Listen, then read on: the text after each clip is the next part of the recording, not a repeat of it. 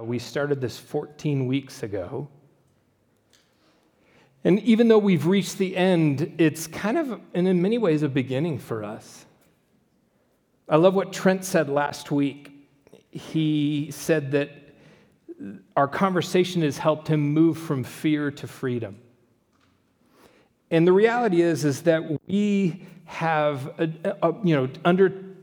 undertook this journey because of a lot of different reasons, but many of us showed up in this journey with a little bit of church baggage when it came to the book of Revelation. And it had been used in a lot of different ways, and it's been kind of fearful and scary, and gosh, what is going on? But hopefully, it has given you some fresh perspective. I'm going to read the beginning, all the way back to the beginning of Revelation chapter 1. It says this: "The revelation from Jesus Christ, which God gave him to show his servants what must soon take place. He made it known by sending his angel to his servant John, who testifies to everything he saw. That is the word of God and the testimony of Jesus Christ. Blessed is the one who reads aloud the words of this prophecy, and blessed are those who hear it and take it to heart, what is written in it, because the time is near." Now, like I said, many of us came to this conversation with some baggage. Some of you came to this conversation and go, "I've never heard of it before." We talked about background. We've talked about genre. We've talked about the context. We've talked about all these Old Testament hyperlinks in it. We've talked about historical context. We've talked about Roman imperial propaganda and how much the Roman people were like indoctrinated to worship not only Caesar, but Rome itself. And how all those themes have come to pass. Now, I'm going to just throw it out to you. What are some images and themes throughout this conversation that have stuck out to you, that have compelled you, that have maybe been helpful? What's come to mind for you? What are you taking with you in your life? What are some images and thoughts? Apocalyptic literature. Now, that's a lot. But it is unveiling literature. It's opening up literature. It's not day after tomorrow literature. What else? Yeah. It's a little longer. I just like not having a picture that Jeremy Jenkins is not the end all of interpreting the Bible. Sure. That's helpful. My mom's very into that, so it's nice to have a different perspective. Okay. Yeah, a different perspective on how to read it. Yeah. Any other images or? I was just going to say, to piggyback on that. Yeah. The arrogance we have sometimes to decode Sure. the churches in Asia Minor. Yeah. Exactly. Yeah. It was a letter written to them. And they would have known what it meant.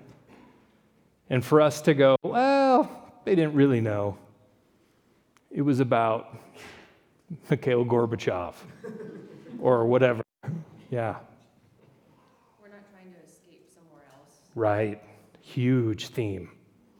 This isn't a reason for us to pull back and that one day we're going to escape all these hard things, but that we're actually just in it. We're in empire. Yeah. Anything else? We're living in Babylon. Mm-hmm. But that one day, all evil, all poverty, death. That's the hope. Yeah, that's what we cling to. And that's what we live towards. Yeah. Good stuff. Like it's the antithesis, really, of everything we ended up in Genesis 2 and 3. At the end of this, it's really a message of though there's chaos, there's hope and restoration. Yeah. The massive fix. Yeah. Absolutely. So coincidentally, it's restoration. Coincidentally. Gary, it looked like you were going to say something. Yeah, I'm going to read something. Name on the white horse is called Faithful and True. Mhm. And in righteousness he judges and makes war. Mhm. He is clothed in a robe dipped in blood. Mhm. And the name by which he is called is the Word of God. Yeah. Yeah. Big stuff. We talked about the day of the Lord. We've talked about the Lion of Judah, what that meant. We talked about the Passover lamb. We talked about witnesses. We talked about the slain lamb and the dragon, right? The two different, characters here. We talked about the prostitute of Babylon and the bride of the lamb. We talked about the contrasting of the feast, right? You got this one feast where it's like birds feasting on flesh after a battle. And then you've got this beautiful wedding banquet. Now, we haven't covered it all, and nor do I think there's some kind of special gifting that I have that is like, I think I've probably gotten a few things right, but maybe not, maybe 80%. I don't know. That's not the point. But we felt it was the right time in the life of our community and the right time in our place and in our time to wrestle with some of these themes.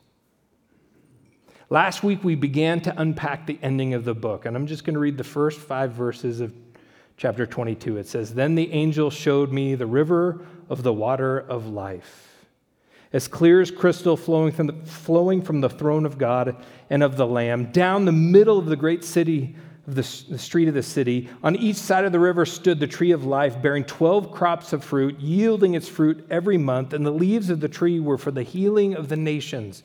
No longer will there be any curse. The throne of God and the Lamb will be in the city, and his servants will serve him. They will see his face, and his name will be on their foreheads. There will be no more night, and they will not need the light of a lamp or the light of the sun, for the Lord God will give them light, and they will reign forever and ever." Throughout the writing, John has operated with two clearly distinguishable opposing sides.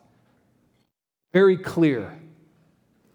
And we've read on that on one side there is God and the Lamb and the 7 spirits and the woman and the 7 churches and these allegiant witnesses and the 4 living things and the 24 elders and the good angels. All of them are marching towards New Jerusalem.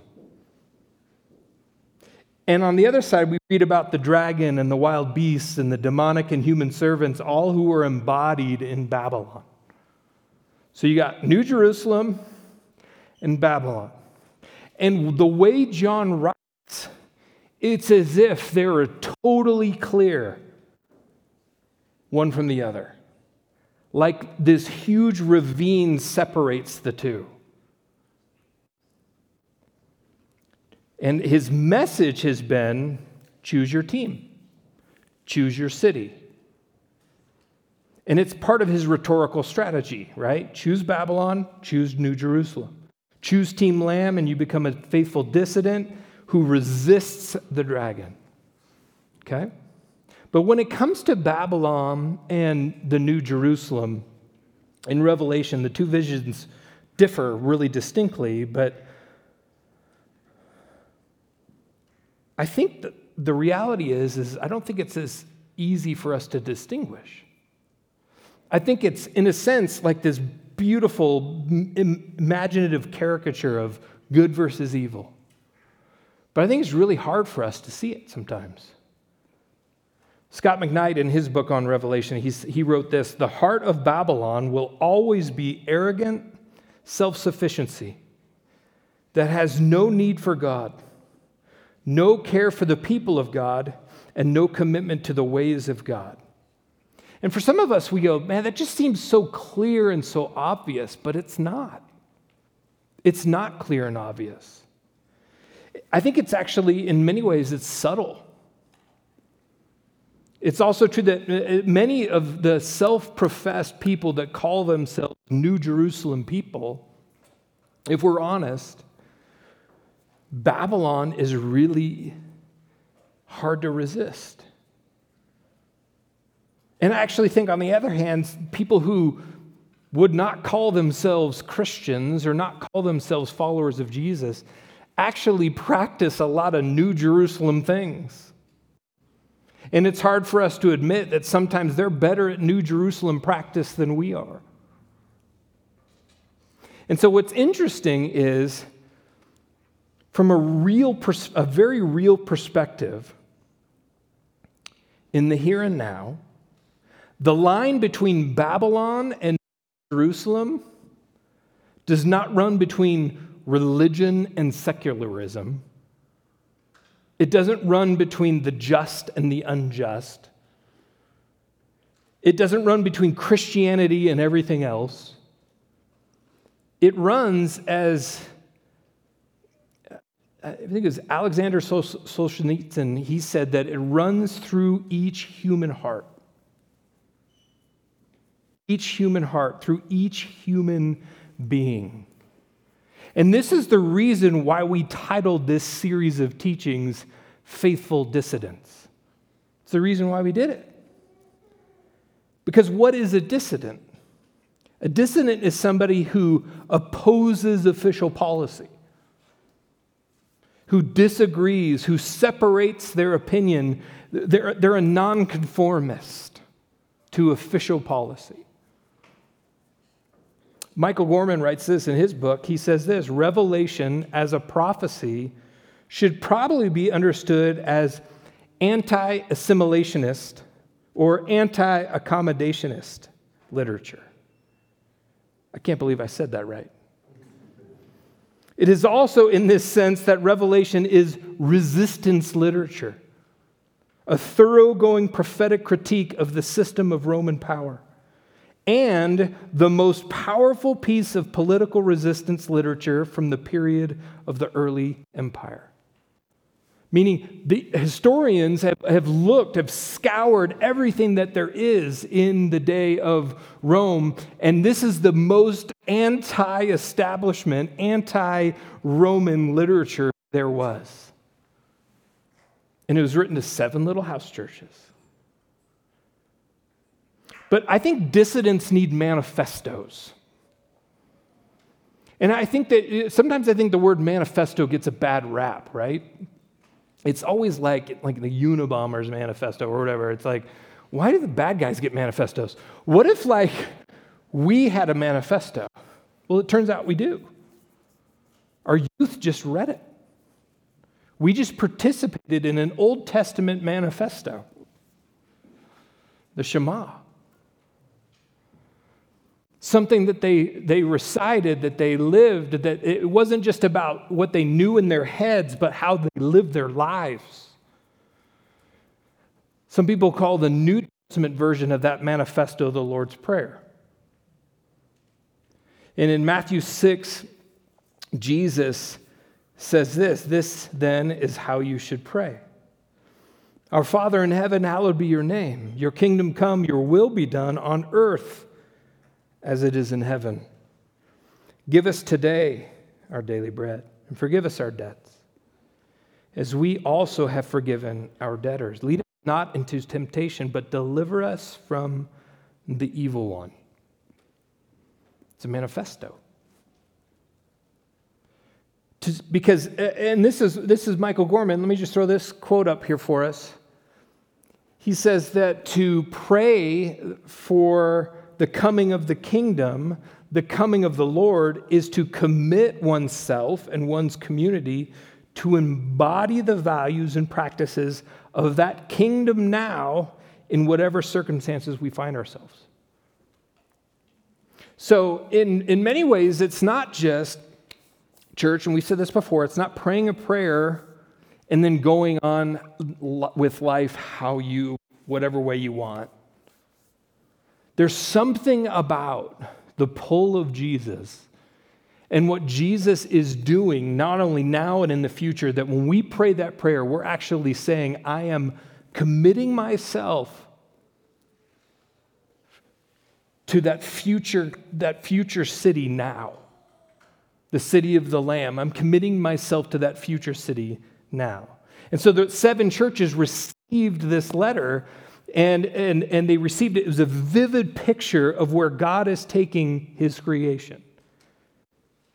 And they were called to holistically practice it as a community.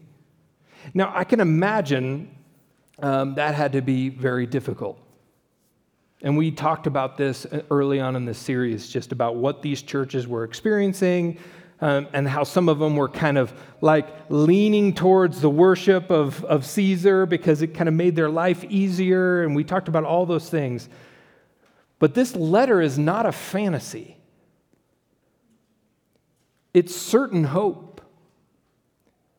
It's guaranteed by the faithful and true God and by the death and resurrection and exaltation of the slaughtered lamb, the faithful and true witnesses. Now, I believe this letter kind of calls us to four things, really brief. And I think there's four intentional things that as a community we need to keep in mind. The first is we are a community of worship.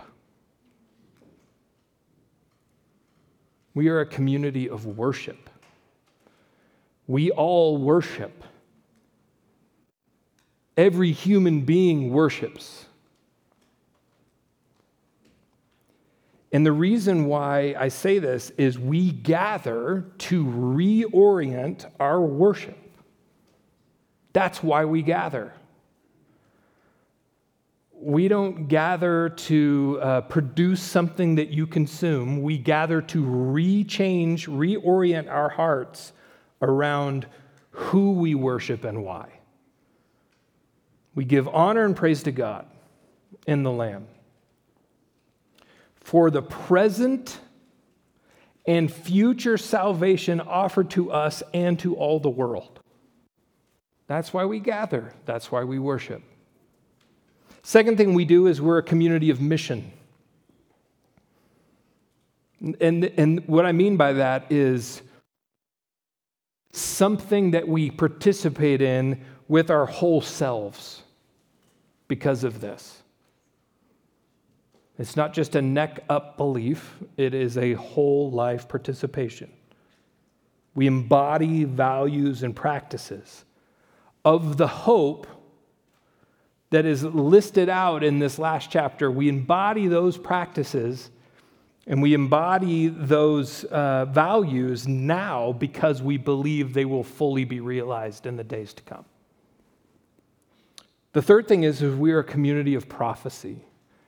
Now, let me recapture the word prophecy from, I think, some predictive timeline kind of things.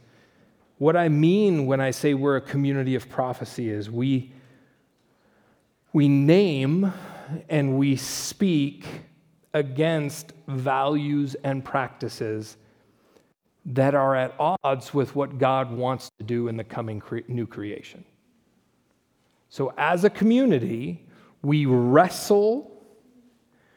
This is why we do teaching. This is why we talk about scriptures, because it is so subtle for us to be pulled into the ways of Babylon. And what we need to be doing as a community is wrestling these things out together.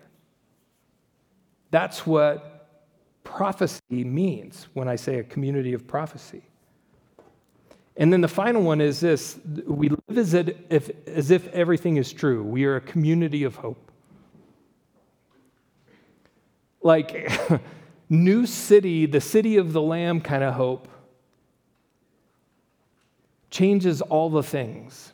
It doesn't change your circumstance. It doesn't change your family dynamics. It doesn't change your crushed dreams for this life. It doesn't change your diagnosis. It doesn't change those things.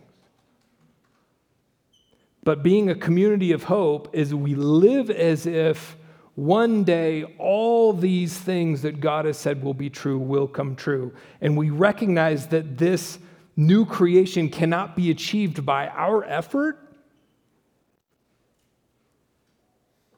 but it's something that we live in anticipation for.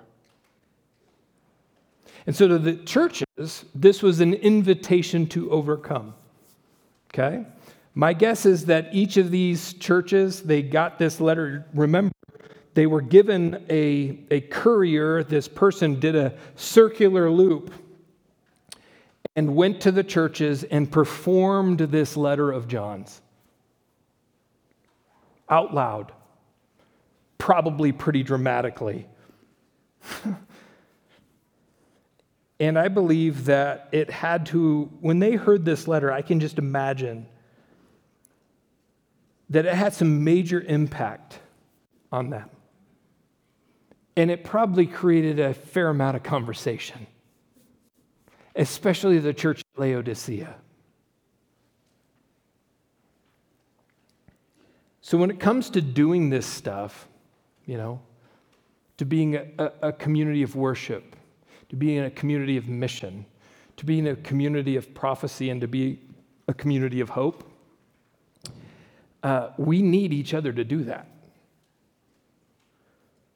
And I believe the task of every local church is to be like a borough or a neighborhood or a suburb of New Jerusalem.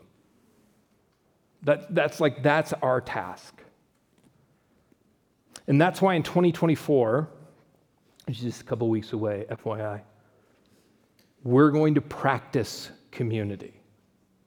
It's going to be, in a sense, our theme for the year. We're going to practice community. And there's more to come on that. There's going to be a lot we're going to talk about the first days of the new year in regards to that. But so much of our teaching, so much of our organization as a church, so much of our intentionality is going to be rooted in this idea of practicing community. So I just want to finish by reading the last part of chapter 22. Verse 12, "Look, I am coming soon. My reward is with me, and I will give to each person according to what they have done. I am the Alpha and the Omega, the first and the last, the beginning and the end. Blessed are those who wash their robes, that they may have the right to the tree of life and may go through the gates into the city. Outside are the dogs, those who practice magic arts, the sexually immoral, the murderers, the idolaters, and everyone who loves and practices falsehood. I, Jesus, have sent my angel to give you this testimony for the churches. I am the root of the offspring of David and the bright morning star. The spirit of the bride and the bride say, 'Come.' And let the one who hears say, 'Come.' Let the one who is thirsty come, and let the one who wishes to take the free gift of the water of life.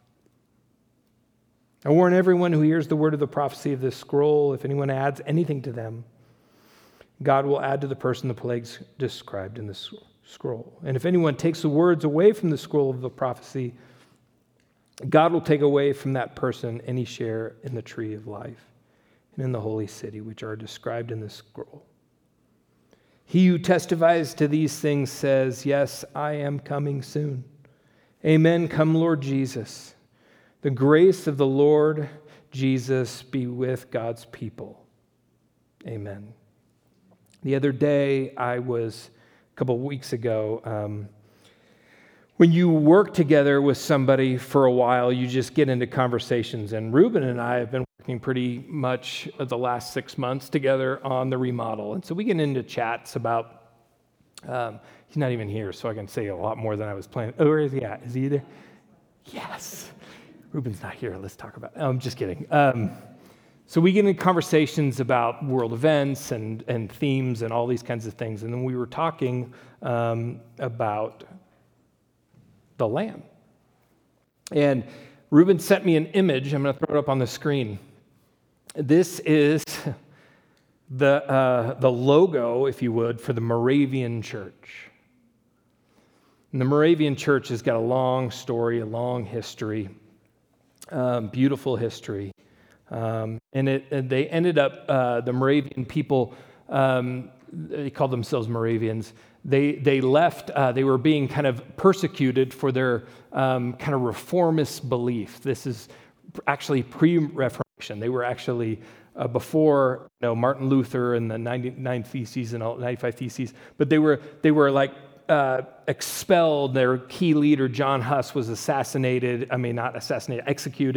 and they were kind of they were in exile, and they landed at this huge plot of land that this really rich dude named Count Nicholas von Zinzendorf owned. We've talked about that guy. And he created this community, and it was messy, and it was crazy. And we'll get into that when we talk about community. But they were like fighting with each other and all this kind of stuff. But at the end of the day, they had this Latin phrase. I'm going to throw this up there. This is what the Latin is. Our Lamb has conquered. Let us follow him. That was their manifesto. Our Lamb has conquered. Let us follow him. And so today, as we wrap this series up, just like the churches in Revelation were invited, I'm just inviting you. I'm inviting you. Some of you have kind of sat through this whole thing or parts of it, and you've realized that there's a sense in which a surrender or an allegiant moment for you is kind of in the works or in the future. We sent a little note out, and I talked about potentially doing some baptisms this week. No one took me up on it. That's okay. But what baptism is a moment, an allegiant moment. Okay, nothing magical or mysterious happens to you during baptism. It is a way for you to, it was in the early church, it was an entrance into the community of God. It was by saying, I am being baptized, I'm putting my allegiance into the slain Lamb. I am following the Lamb who has conquered and not anything or anyone else. And so this morning, may this be a reminder of your baptism, that you are a part of a peculiar group of people who live, hopefully, more and more peculiar lives in a world that just chews people up for gain. And my prayer for us as a church is that we would be a borough and neighborhood of the New Jerusalem. And so this morning, we're going to come to the table. We're going to come to the table as slain lamb people. We're going to come to the table because this is the end of the book of Revelation. There's this idea of happy is everyone invited to the Lamb's marriage feast. Jesus, on the night he was betrayed, passed the cup and he passed the bread. These were Passover symbols, and he passed them. And this has become the primary way for followers of Jesus to not only remember, but to receive and to share in the meaning of our salvation. To share in the meaning of our healing. And this is where we affirm the action of God in our salvation. That we know and we believe that Christ is the incarnation, that Christ is God with us. That's what Advent is. And that we expect and we yearn and we hope for the fulfillment of all that he's promised. And that's what we do as we come together at the table. And there's many dimensions of the reality of our salvation. And it's not just preserved in a truth that you and I have to figure out, or by some behavior, some ethical behavior that we have to change in our life. It's preserved in a meal. That's where it's located. It's located in a meal. And not everyone has to have like doctrine figured out, and not everybody has to have all their obedience lined up and done and fixed. You just have to be able to put a piece of bread in your mouth and pass a cup. And understand that there's a mystery behind this statement. My body broken for you and my blood shed for you. And so we maintain this continuity with all the followers of Jesus throughout generations and millennia when we come to the table. It's like a manifesto moment, if you will. Like a whole body manifesto that we are entering into what God has done for us. And so let me pray, and you're invited to the table. God, we are overwhelmed. And many of us are in a moment of the frenzy the chaos of Christmas season, and all the feelings and all the to-dos, but those will pass. And because we know they will pass, we take a moment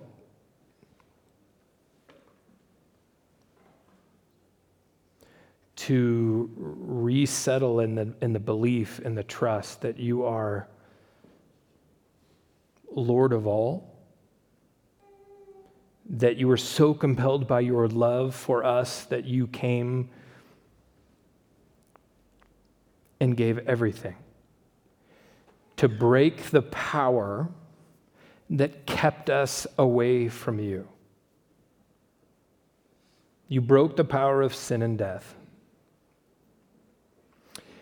And when we come to the table, we get to re-experience that again. And so, God, as you hear our worship, will you meet us in this moment? As we ingest the body of Christ and the blood of Christ, would you make it so that we are re-ingesting our salvation, re-ingesting our commitment to partner in your kingdom. We pray these things in the name of Jesus, our slain Lamb. Amen.